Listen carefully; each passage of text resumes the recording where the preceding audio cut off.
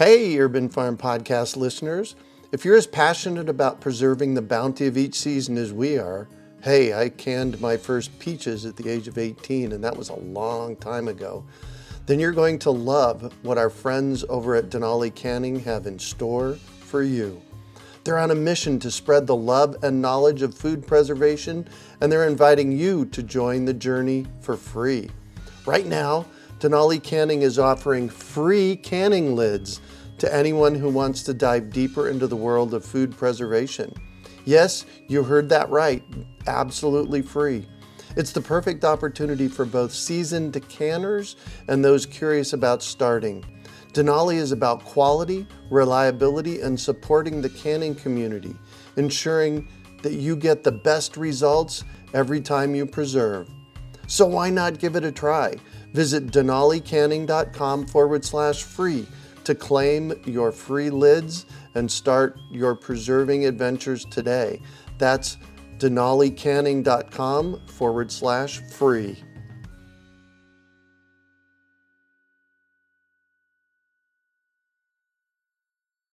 Greetings, urban farmers, gardeners, and healthy food visionaries. Farmer Greg here, and welcome to the 497th episode of the Urban Farm Podcast, where every day we work together to educate and inspire you to become part of your food revolution. Today on our podcast, we have someone who provides organic, non-GMO, and soy-free chicken feed to local backyard farmers. We're talking with Scott Brown about chicken feed co-ops. Scott is just a guy who started a chicken feed co-op to save money on eggs. He organized Phoenix Organic Feed, Flour, and Grain as a local buying club to get organic chicken feed at reasonable prices. Plus, as an added bonus, he can specify which ingredients go into his premium USDA-certified organic grains, feeds, and flours. Phoenix Organic Feed, Flour, and Grain is a local supplier of organic, non-GMO chicken feed serving Phoenix and Tucson. Welcome to the show today, Scott. Are you ready to rock chicken feed? Yes. Excellent. So I shared a bit about you. Can you fill in the blanks for us and share more about the path you took to get where you're at today? Well, it kind of started, it wasn't intended. It was kind of an accidental start, but I had a little boy who was about 3 or 4, and my parents lived down the street, not too far from where I was, and the idea was like, well, let's start a chicken coop, and the kids can take the eggs around in a radio flyer wagon and go sell eggs up and down the street. It'll be this wholesome thing. We'll teach them business principles. We'll have the expense of the feed, and then we'll have this inventory of eggs, and we'll calculate income, and, I assumed I'd make a profit anyway, which isn't really what eggs are for. But anyway, that's kind of how it started. And so once I bought the chickens and I went to pick up the feed, I figured there'd just be an organic bag next to the, Purina bag. And there wasn't. The feed store guy kind of laughed. He's like, organic? We wouldn't feed our chickens organic. These chickens, these aren't wild chickens. These are domestic birds. They need antibiotics. Otherwise they'll get sick. Oh, my gosh. And I was kind of like, wow, okay. And I had climbed on the organic bus a little bit, probably when the boy was conceived, so 3-4 years earlier. So I'm just eating completely organic for myself, and I just figured I'd do that with the chickens. Anyway, so we got on there, and his resistance as a feed store owner really kind of shocked me. And I was like, wow, this guy, he's kind of a country boy, though, Phil. So I'm like, okay, but maybe he's just selling because he doesn't think I care enough about organic or something. So I started looking around, and I found other feed stores that had it, but it was pretty expensive. And once the eggs were coming and we're feeding chickens, I started looking around for cheaper feed just because at $48 for a 50-pound bag, that's crazy. Getting a dozen eggs is costing, a lot of money. Way more than, organic free-range eggs at Trader Joe's or Whole Foods or any of the, kind of organic egg places. And so I was like, wow, I think the only component, once you build your coop and you have your chickens, your only input is feed, mostly. So he said, if I can get that down, I think I can afford to have organic eggs. So that's how it started. And then I started contacting people like, hey, I want to buy, and picked up a lot of resistance trying to not go retail. They would just push me off to, go check these people, and how much are we talking? And I was like, well, I don't know. How much is your minimum? Because to me, in those times, 300 pounds was a lot of feed, right. I thought. but of course it's not at all. So they wanted a full pallet or 2,500 pounds. And I'm there with my 4 chickens going, how long will that last? Yeah. And of course, that's like a 10-year supply or something. So Valley Permaculture Alliance, which I think has renamed itself. Do you happen to know the name of it now? Yeah, they call it Trees Matter. They're no longer doing permaculture stuff there. Okay. So they were kind of a big, nice nonprofit in the Valley that I heard about. And so I started a little post on their website. And a lot of people chimed in. I said, hey, is anyone interested in organic feed? Maybe we can pool our volume together and get to, 2,500 pounds. And several people said, yeah, I'd do it. And enough said it. So then I said, well, how much do you want? And one would say, well, I'll take, 200 pounds. And someone else wanted 100. And so it took a while on this blog, but eventually enough people chimed in about a month later where we could get our feed. But I couldn't do just 1 month supply. It had to be 2 months, so we made it a 2-month thing. Well, if we buy 2 months for everyone, then your 200 turns into 400, and then we're hitting it. And so that's kind of right from the beginning how it started. And so we ordered it, and I had to just go to someone's house who happened to have a forklift, because that saved us $100 right, by having the forklift. And so then we all went and picked it up, and we're all happy. And 2 months later, everyone was like, so are we going to do that again? And they asked me before I ran out even. So I was like, yeah. And they're like, oh, by the way, I told my friend because we're saving some money and she's hoping she can buy too. And I said, I think so. As long as we need to get a whole pallet for it to make sense. And so we did. We got to 3 pallets, as a matter of fact. On the second one, enough people chimed in on the little VPA site, Valley Permaculture Alliance, and it just kind of went. I thought, wow, this is good. I'm getting my feed now and I'm saving, probably 30-40% is what it was. And yeah. So it just kind of unfolded that way. And then 2 months later, we did it and we got to 5 pallets and it just grew quickly. So that was kind of how it went. And so we've been doing it. That was December 2011 was the first one. And we're coming up to December 2019. So it's been 8 years. Wow. Congratulations. And yeah, it's gone. It's growing quickly. I ended up building a website, trying to do like a lead capture system so people who want to join can just input their email. It's great, so that's kind of how it started. And as I did it, anytime there's a problem, I made sure I reimburse people. And the goal was like, oh, wow, if I could get my feed for free, that would be amazing, Right. And so, because it became cumbersome, of course, once you're talking to truckers and trying to organize things, and now you've got 100 people coming to pick up feed. There's a lot of like, okay, I'll email them, and initially I was using Google Docs instead of the website and things like that. So, but it just kind of evolved, and now I've got the website, which still is a little bit not optimized. I could do better, and I hope to do that in the near future. But yeah, so we got a full truck. So we import about 44,000 pounds every 2 months. Wow. And several hundred people come and just grab feed every 2 months. And we've got regulars. We have a lot of people who come and go. So it's great, though. The bottom line, though, I'll say, in terms of a superlative, is I do have the lowest price organic feed in the Phoenix area. No question. I don't think anyone can do it just because I'm barely making any money and I'm not paying rent for a storefront and, Right. And I've worked out with, there's 3 major helpers, which definitely deserve note, and that is Treeland Nursery. They allow us to have the truck come in, and they allow us, they don't let me drive the forklift. They unload the feed for us, nice. And I cover it. Yep. And so there's no cost for the forklift. Berridge Nursery does the exact same thing. The truck shows up, the forklift guy unloads it, and they don't charge us anything. And the basic thing is I kind of went in and said, well, they want to help the community, right. obviously. But at the same time, I also wanted to say thank you to them. But, nothing says thank you better than money. So I do urge the people who order feed through us, if they do have any gardening needs, meaning they're going to buy seeds or soil or, even gardening tools or something. Most people who have chickens tend to have gardens. So say, hey, if you can and you're in need, please go buy something. Exactly. There, so that is a kind of thank you. And feel free to just mention, hey, I'm just picking up my feed, but I thought I'd grab this basil starter or this tree or, whatever. Yeah. So that's been nice. So you're collaborating a lot with the nurseries and providing a really nice service. Yes. Yeah.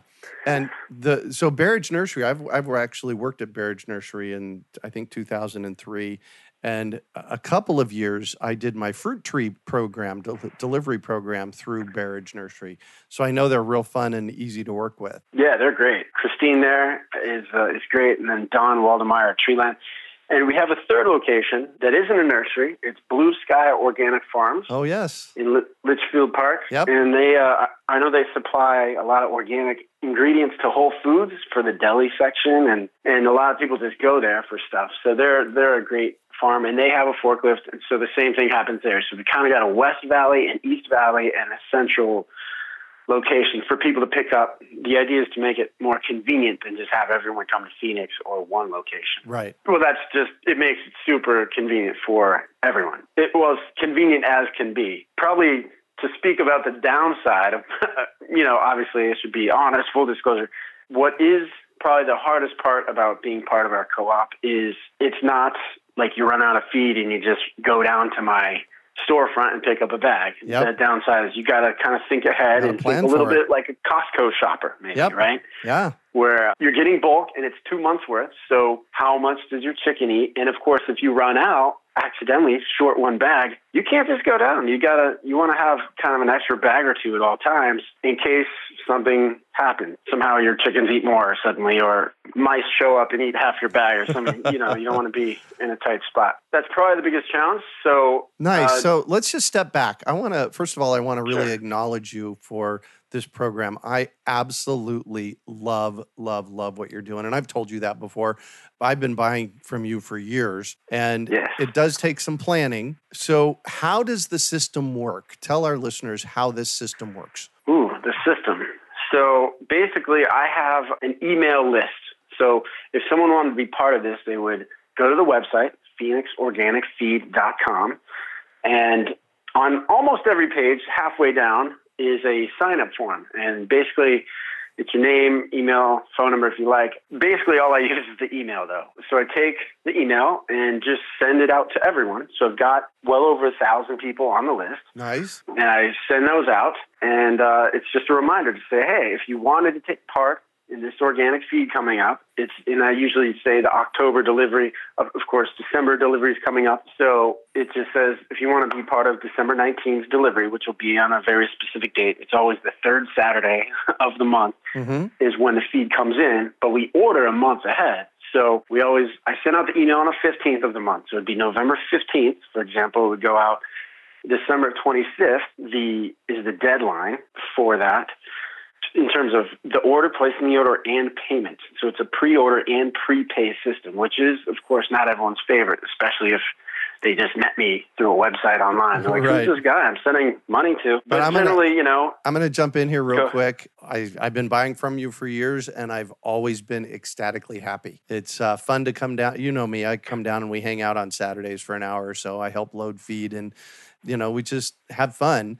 And so with Scott, you don't have to worry. If you're thinking, oh my gosh, prepaying for feed, just do it. He's really in integrity about it. Yeah, thank you. Yeah. And there, I don't think you've ever had a mix-up, but occasionally mix-ups do happen. Of course. And someone will have ordered a feed, and someone comes and takes the wrong type of feed, so that maybe if you got a specialty feed, that tends to be where, if you're getting, for example, late hog grower, we sell 41 types of feed, by the way. Wow. And it's turkeys, hogs, sheep, quail, and chickens, obviously, goat, cow. And then we've got also food grade products, so grains, usually these certain wheats. I've got, I think, 7 types of wheats. And then we also have those same wheats ground up into flour. We have kamut wheat and some other things. Everything's organic. We only carry organic. So that's kind of our overarching theme. Everything's organic. So the wheat is for human consumption. Yeah. Well, it's a little more expensive.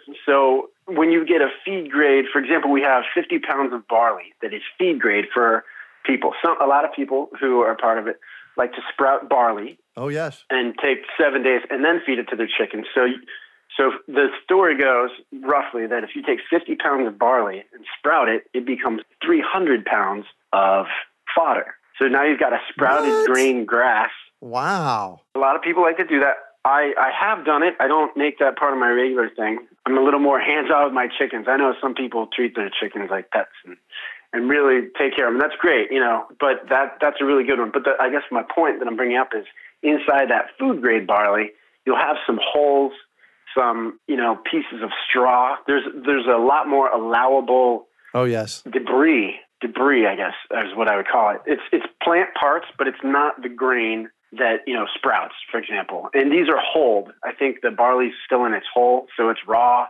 it's sproutable, all these things. Whereas when you get our other grains, they're also raw, but they've been hulled, so yes, the outer shell isn't there. So it's washed. I think it's triple washed. So the difference between feed grade, but it is more expensive to get food grade wheat versus, just cracked wheat that we would give to animals, just because of the washing and preparation. So let's talk about the cost of chicken feed, because I know that when we first started buying organic feed, I could buy a 50-pound bag of certified organic chicken feed for right around $30. And then what I noticed, and this was maybe a decade or so ago, then what I noticed is that the price started going up and the amount of feed in the bag started coming down. So you're getting less, paying more for the bag and getting less in the bag. What do you know about that? Well, yeah, this happens, I think, in the food industry in general, a box of crackers even. But what has happened is a 50-pound bag, which is where I started,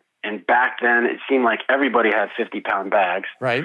And so what's happened is the price has either gone up. So, for example, I know a local shop in Phoenix sells an organic bag for $48.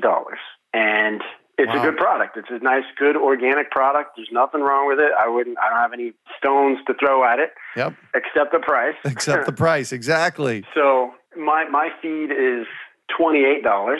And I guess primarily most people get from me chicken egg laying feed, meaning this is feed rationed, built specifically with nutritional parameters to give chickens exactly what they need to optimize the most number of eggs you can get from any bird and healthy shells so your eggs aren't breaking, things like that. So that's more than half of the volume of all the feed, even though I've got 40 types of feed. So I'm going to focus on that for the example. The layer feed, $48 for 50 pounds is, roughly, if you do the math, 96 cents a pound. Right. I have had to raise prices when my source of grains goes up, I pass that along, but I do have a real narrow margin. So our same 50-pound bag goes for 56 cents a pound. Nice. So that's $28 a bag. Pretty significant, yeah. The other thing is I think you had mentioned last time we were loading feed that you had bought a bag. You had run out and weren't able to buy from the co-op. You bought, do you recall the numbers on that? Yeah, I'm pretty sure it was a 35-pound bag, which surprised me that they dropped it another 5 pounds, and it was $36. So that's just a little over $1 a pound. 30, okay. It's 35 pounds for 36. $6, yeah. So pricing is a huge thing. That's probably the number one thing that we are, is I'm not compromising in quality at all, but the price is very realistically lower because I don't have a storefront. I don't run a forklift. And, I run this on a website in Google Docs, and I email people, a constant contact or MailChimp kind of a thing. Yep. And that's it. And I actually can't live on this. So I don't make enough money to be like, this is what I do. Uh-huh. I'm doing other things to, feed my household and make it work. But this is something I believe in, and it does contribute, not to say this is totally zero money coming in my, but I guess I'm driven a little bit more by bringing feed to the people. Mm-hmm. And there's a lot of, the why is pretty a deep hole a little bit. There's a couple of reasons, but mainly the organic / GMO and the idea that there's GMO corn, meaning BT corn with pesticide growing inside of it that is in feed, and also just glyphosate corn, the Roundup Ready corn. Oh, yeah. So, and then the same thing with soy and canola. So all these things, I know a lot of people, it's weird because I might be one of the few, most people go, oh yeah, so what's bad about GMO? And I always have they think I'm just like one of the guys holding the flag walking around scared. I've actually looked at the science of the GMOs. Oh, yeah. And there's some real things going on. There was a study done in 2012. A French company had to do this because Monsanto won't sell their grains in feeds. Well, they don't really, they probably do make feed, but they don't sell their grains for scientists to do experiments on. So these guys had to obtain illegal corn from Monsanto in a very particular variety called NK603. And the French study did a test that I want to say was 2 years long. And they did intergenerational, and it was for rats, of course, but they did 4 groups. So they had a group that was not getting GMO corn, just non-GMO. Yep. Then they had a group getting GMO corn. Then they had a group getting non-GMO corn with glyphosate, okay, which is the Roundup. Roundup is glyphosate. Yep. And then they had a last group getting GMO corn along with glyphosate. So most of us, because Roundup Ready corn, which is most of the corn out there, is sprayed with glyphosate. So when you eat corn that isn't organic, the idea is that you're eating GMO corn, so it's a genetically modified organism that has been crossed with a bacteria that survives Roundup. That's basically, they took the genome snippets of genetic material from a bacteria and spliced it in to corn. And so now we've got GMO corn, right? Yep. And so this NK603 was this particular, and I don't know how many experiments they've done, but NK603 sounds like it's probably 600 or so. So when they've done that, what they found was in all the groups, so the rats that got the most cancer were, of course, the ones that had glyphosate and GMOs. Yeah. They expected the glyphosate group to get more cancer too. The hypothesis was, but that probably the GMO, more organism by itself, the corn without glyphosate, wouldn't really increase cancer. But what they found is that it did significantly. And of course, the control group that was just eating corn but not GMO or had the least, of course. But so when I saw that, it said to me, okay, because obviously we all don't want to eat glyphosate. We wouldn't spray Roundup on our food or our chicken's food on purpose, although that's exactly what is happening. But so you kind of like shrug and you go, well, I don't know, that's just how they do it. And am I willing to pay double and all those things? But then to see that it's the organism itself having a little bit of traction, that was a rogue study. You know, they didn't do it because they stole the corn from some farmer somewhere. I don't know how they obtained it, but I have that on my website. If you go to the Why Organic tab on my website, phoenixorganicfeed.com, I've got multiple videos that I've found to be insightful. And that's one of them. That's probably my favorite because it is one of the most science. There's a lot of like dissenting people out there who go on no GMO type websites and say, oh, it's BS. And it's true. The truth is the experiment is the human population and all the I don't mean human population, but the agricultural experiment that's being done in the U.S. Ultimately, it's the human population. Yeah. This is my big challenge.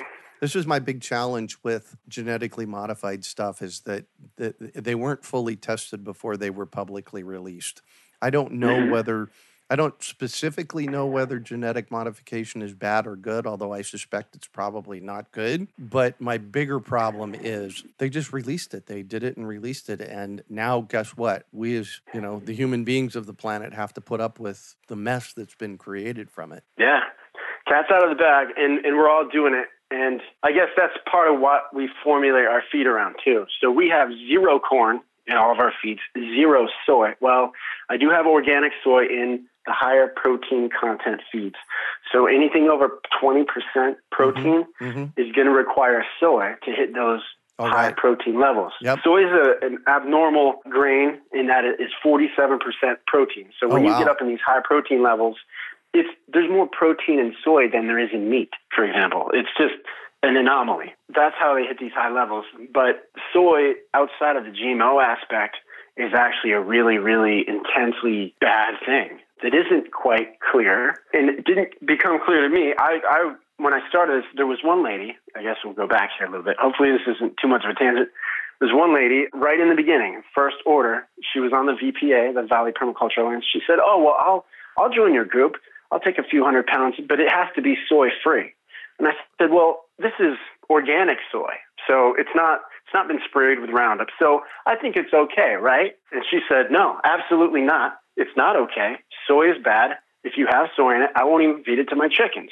Soy is horrible. Wow. And I thought, well, geez, this lady really has a strong opinion. What's this about? And I said, well, can you tell me why? And of course, later I found out she's a breast cancer survivor, right? Yeah. So there you go. And she wrote back. A lot of this was text. She wrote back several paragraphs and amazing science behind soy. And here, you can look these up. I'll tell you, diazinine, genistein, and some other. Those are two phytoestrogen phytates that occur naturally in soy. So if you're feeding that to your birds or yourself, you're getting these things that attach to your thyroid and literally throw your hormones out of whack, and they act like estrogen in the body. And so as I've dug down deeper in this, soy acts like estrogen in the body. So the idea is that inside, as it attaches to the estrogen receptors, it mimics estrogen. And the story I've heard, and I'm no scientist, I'm not in labs doing these things, but you've done the research. A little bit, yeah. I've read about the research. And the story goes, you know how they're always curing cancer in rats, like in forks over knives and all these things? How do they, if they want to induce cancer to try and cure it, maybe not in forks over knives, that's probably a bad reference to where the cancer, because I know they're using casein in that one. But the point is how they induce it, if they don't care how the rats got it, but to just see if they cure it, they give them estrogen as a precursor to cancer. And it really helps. And so to have a grain like soy be introduced to your body, your physical organism, and you know it's attaching to the estrogen receptors, is it good? Is it, you know what I mean? There's some questions. And the story goes, there's a book called Nourishing Traditions by, I can't remember the guy's name. It was a dentist. Great book, Nourishing Traditions, and he goes through soy, and he talks about margarine being made from soy and how soy has come in. He talks about natto, miso, tempeh, and soy sauce is primarily in Asia, where soy kind of originated from, compared to the Western culture. It wasn't really a staple like wheat. They've always fermented soy, is the story. And so that's why they have gotten along with it so well, because they usually are fermenting it. They're not usually doing edamame, is the story. But of course, you know, and so now, and I was a guy back then who would have been like, you know what, I'm going to go dairy-free. I'm going to eat soy milk or soy-based type of thing to avoid meat or something like that, if that was. But now I have completely, soy is more like my kryptonite now. There you go. So out of all the food ingredients, I avoid it. Yeah, so a couple of things. The Nourishing Traditions, I just looked it up, is by Sally Fallon. So a young lady wrote it. That's true, yeah. So, I just wanted to clarify that. There's also a concept that you're touching on here that I want to call it out. It's called bioaccumulation. And you kind of referenced it a little bit.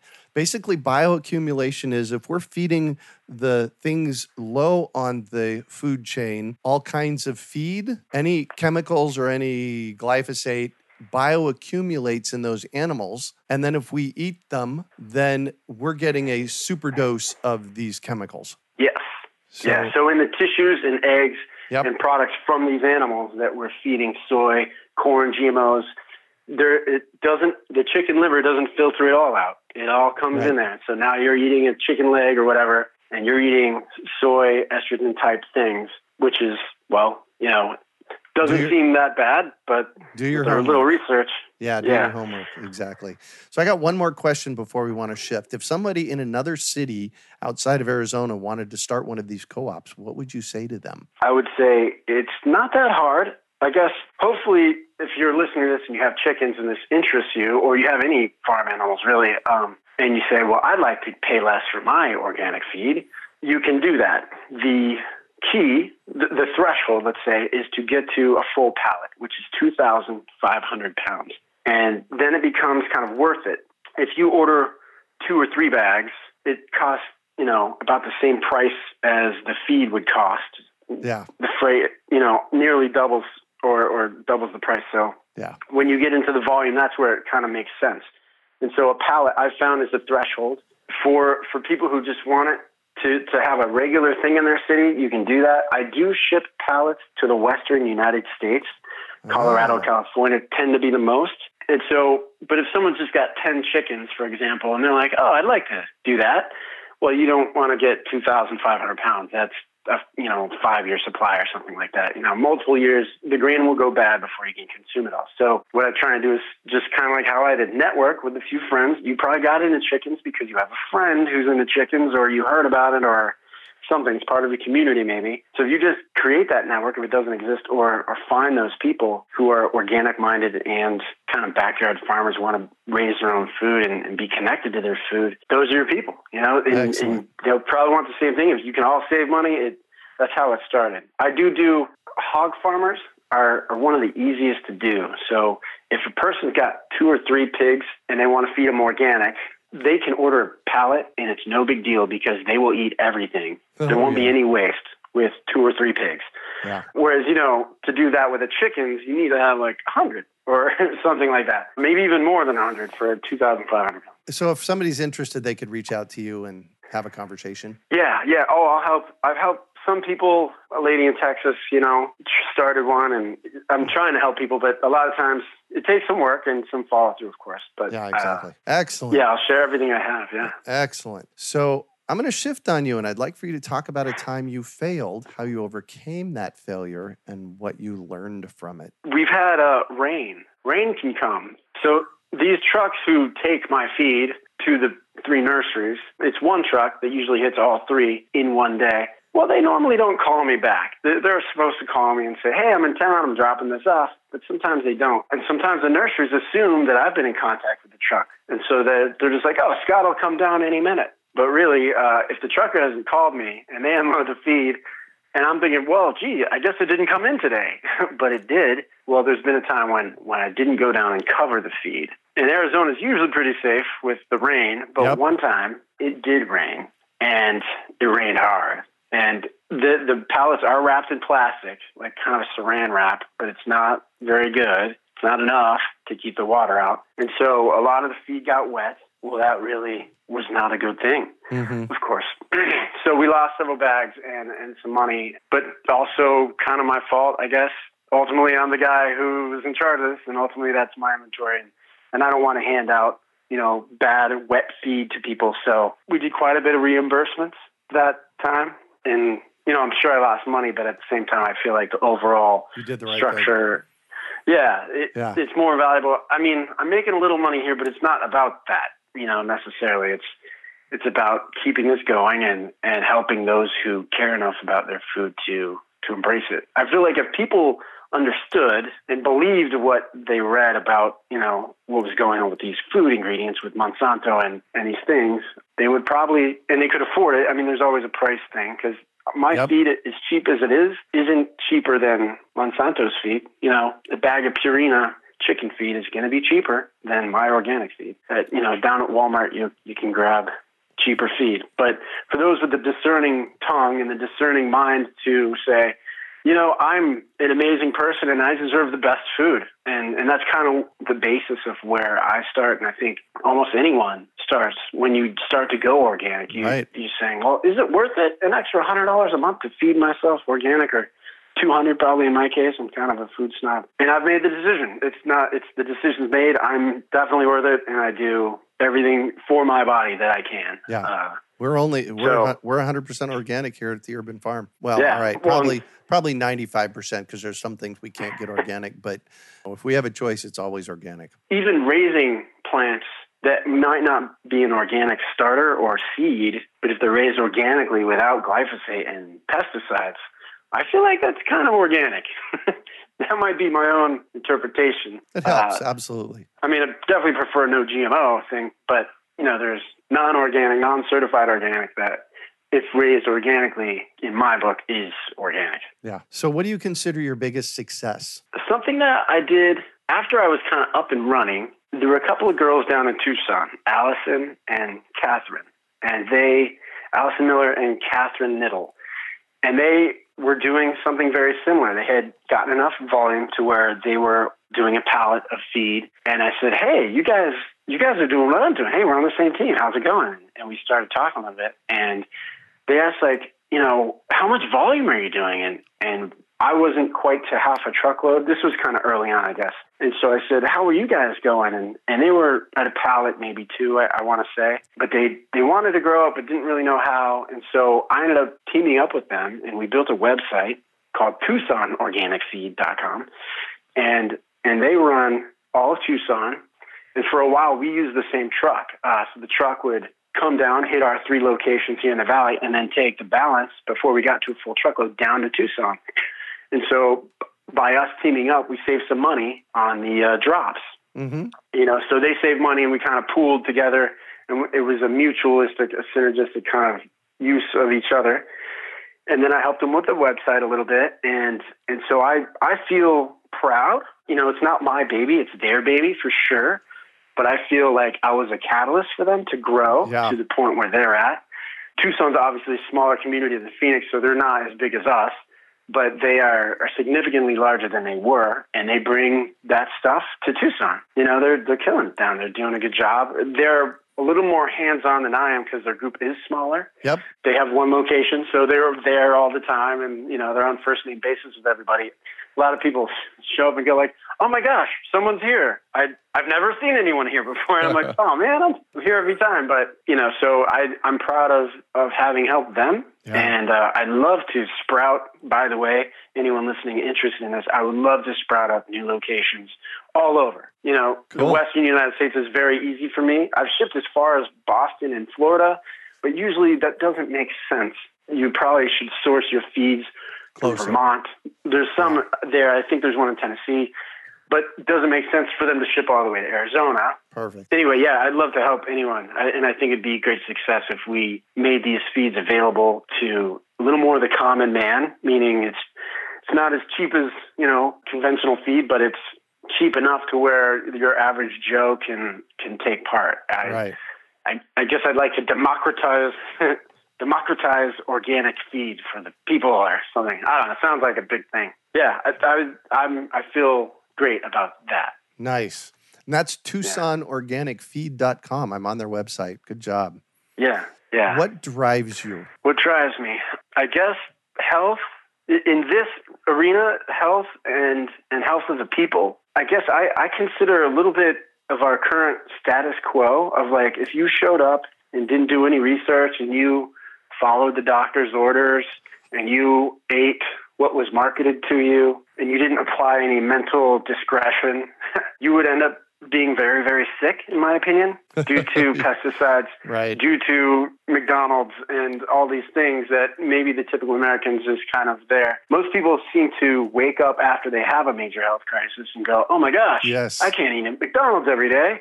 I need to eat better." And they, unfortunately, it tends to go that way. I was lucky enough to, somehow get a hold of certain books. So I guess, to me, a major component of healthy living and a healthy population in my community and the whole world. Geez, I want everyone to be healthy, but a major component is eating healthy. I think it's probably the major factor. Hippocrates said, let your medicine be your food and your food be your medicine. And so I take that into account. And as you study nutrition and you learn like certain enzymes and certain fruits do amazing miracles in your body, I want to hoist that and take advantage of that. So, there's flaxseed in the feed. So now the chickens are eating flax. Now, I generally don't eat flax. I do sometimes, but, if I'm eating my eggs of my chickens eating flax, and chickens are made to eat seeds and, exactly. Seeds and bugs. Grains. So, So I'm taking in flax. So I'm getting my omega-3s through my eggs,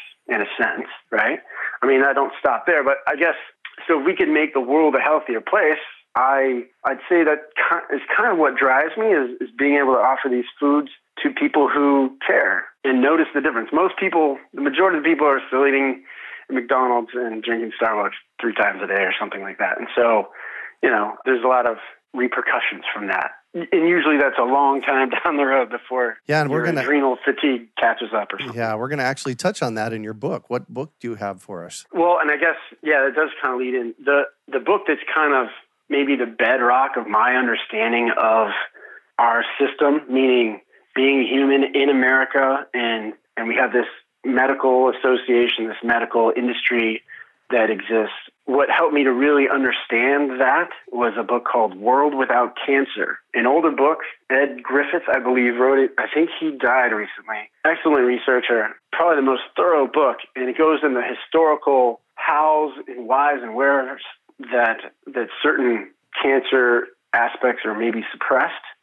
Someone finds something useful some doctor finds, for example, that book is mostly about apricot kernels, and there's an ingredient, but apricot kernels you've heard is like illegal, right? I don't know if you've, or that they're poisonous. There's apricot kernels are poisonous because there's, cyanide. Cyanide in them. Yeah. But cyanide is in them, but cyanide is attached to another molecule, so that cyanide remains inert. It doesn't come apart, and if you don't have any cancer in your body, that molecule, which is called Laetrile, or also a nitriliside, sometimes known as vitamin B17, comes into your mouth and you ingest it and it goes through your body, and it doesn't come into contact with a very specific enzyme, an enzyme which is present at cancer cells or fibroblast activity, then it leaves your body through your kidneys, urine, or feces, right? So no big deal. But if it does come into contact with that cancerous activity, well then that it releases the cyanide. The enzyme at cancer unlocks this nitriliside, molecule and leaves cyanide right there. It kills cancer. It literally releases cyanide at cancer sites. And so it's nature's perfect policeman for your body. So if you're taking those things, now the apricot kernels have the most amount of Laetrile in them of any nut or seed, but they're also found in apple seeds, they're found in alfalfa, in garlic, in macadamia nuts, in almonds, many, many nuts. And I mean, you can just Google this. There's a long list. It's foods we all eat all the time, but if you have cancer, it's kind of important, that you get that in your system. So, in my opinion, but this book goes into some of that and some of why that was pushed away, how it was pushed away by the FDA, and how even one company tried to patent that and make a drug out of it, and then they denied. There's a lot of crazy things. Welcome to our medical world. Yeah. So, the first half of the book is about, that kind of aspect. And the second, more cancer specific. The second half of the book is so wait, if you believe that this is actually a cure, and this guy definitely does, he's like, so why is it that the medical establishment wouldn't want to cure cancer? And because it is puzzling, right? Here we have our government made for the people, by the people. It creates these industries that are kind of seem like they're governed. There's the American Medical Association, and there's laws. You have to be licensed to practice medicine and all these things. So theoretically, this should all be for our health. And on the surface, it does look like that. But over time, this book explains how in the 30s certain things happened, and the American Medical Association went broke. And so some rich people came in and funded it and realigned what medicine would be. It's crazy. But anyway, I love that book. Maybe there's too much about a book. Nice. And what one final piece of advice do you have for our listeners? Eat well. Yeah, I mean, it's weird because there's so many books out there. One book will say, don't eat meat. One book will say, eat meat. One book will say, bone broth. One will say, you need to be vegan, raw, vegan. There's so many things. And I guess I believe in many of them. How I look at it is I kind of try on a lot of things as you read these books and things. But ultimately what I've rested on is that enzymes, meaning denatured enzymes, undenatured, I guess is what I mean to say. An enzyme is a protein that's alive, right? So proteins do things.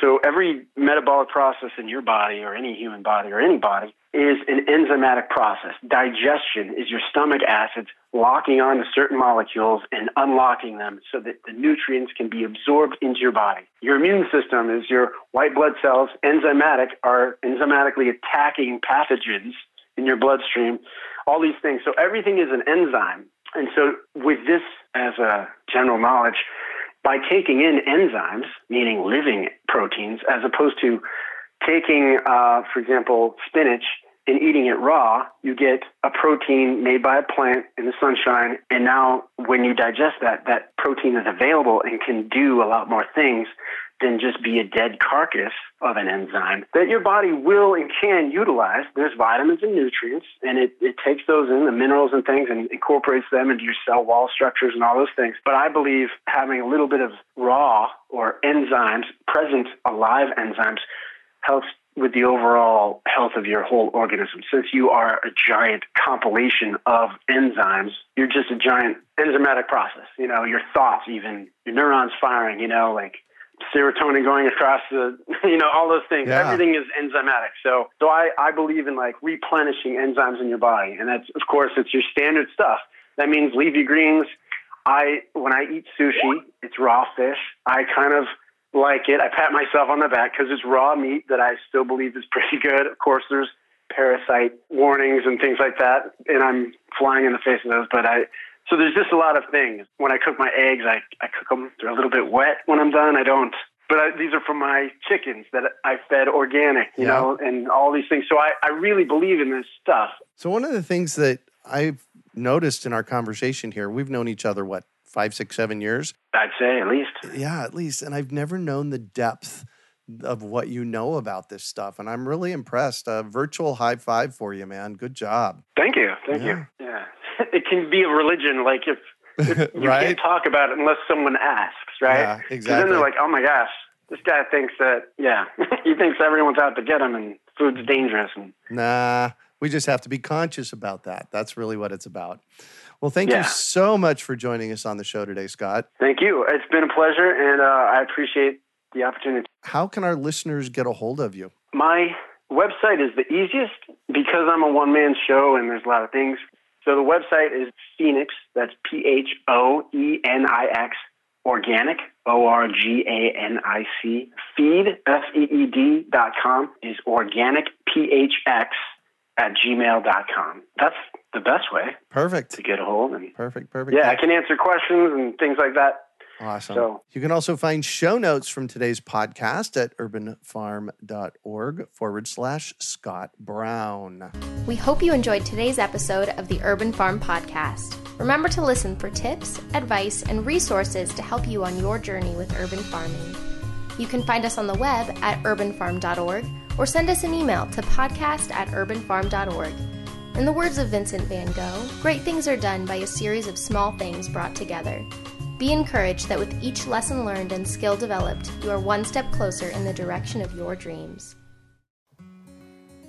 Hey, Urban Farm Podcast listeners. If you're as passionate about preserving the bounty of each season as we are, hey, I canned my first peaches at the age of 18, and that was a long time ago, then you're going to love what our friends over at Denali Canning have in store for you. They're on a mission to spread the love and knowledge of food preservation, and they're inviting you to join the journey for free. Right now, Denali Canning is offering free canning lids to anyone who wants to dive deeper into the world of food preservation. Yes, you heard that right, absolutely free. It's the perfect opportunity for both seasoned canners and those curious about starting. Denali is about quality, reliability, and supporting the canning community, ensuring that you get the best results every time you preserve. So why not give it a try? Visit denalicanning.com/free to claim your free lids and start your preserving adventures today. That's denalicanning.com/free.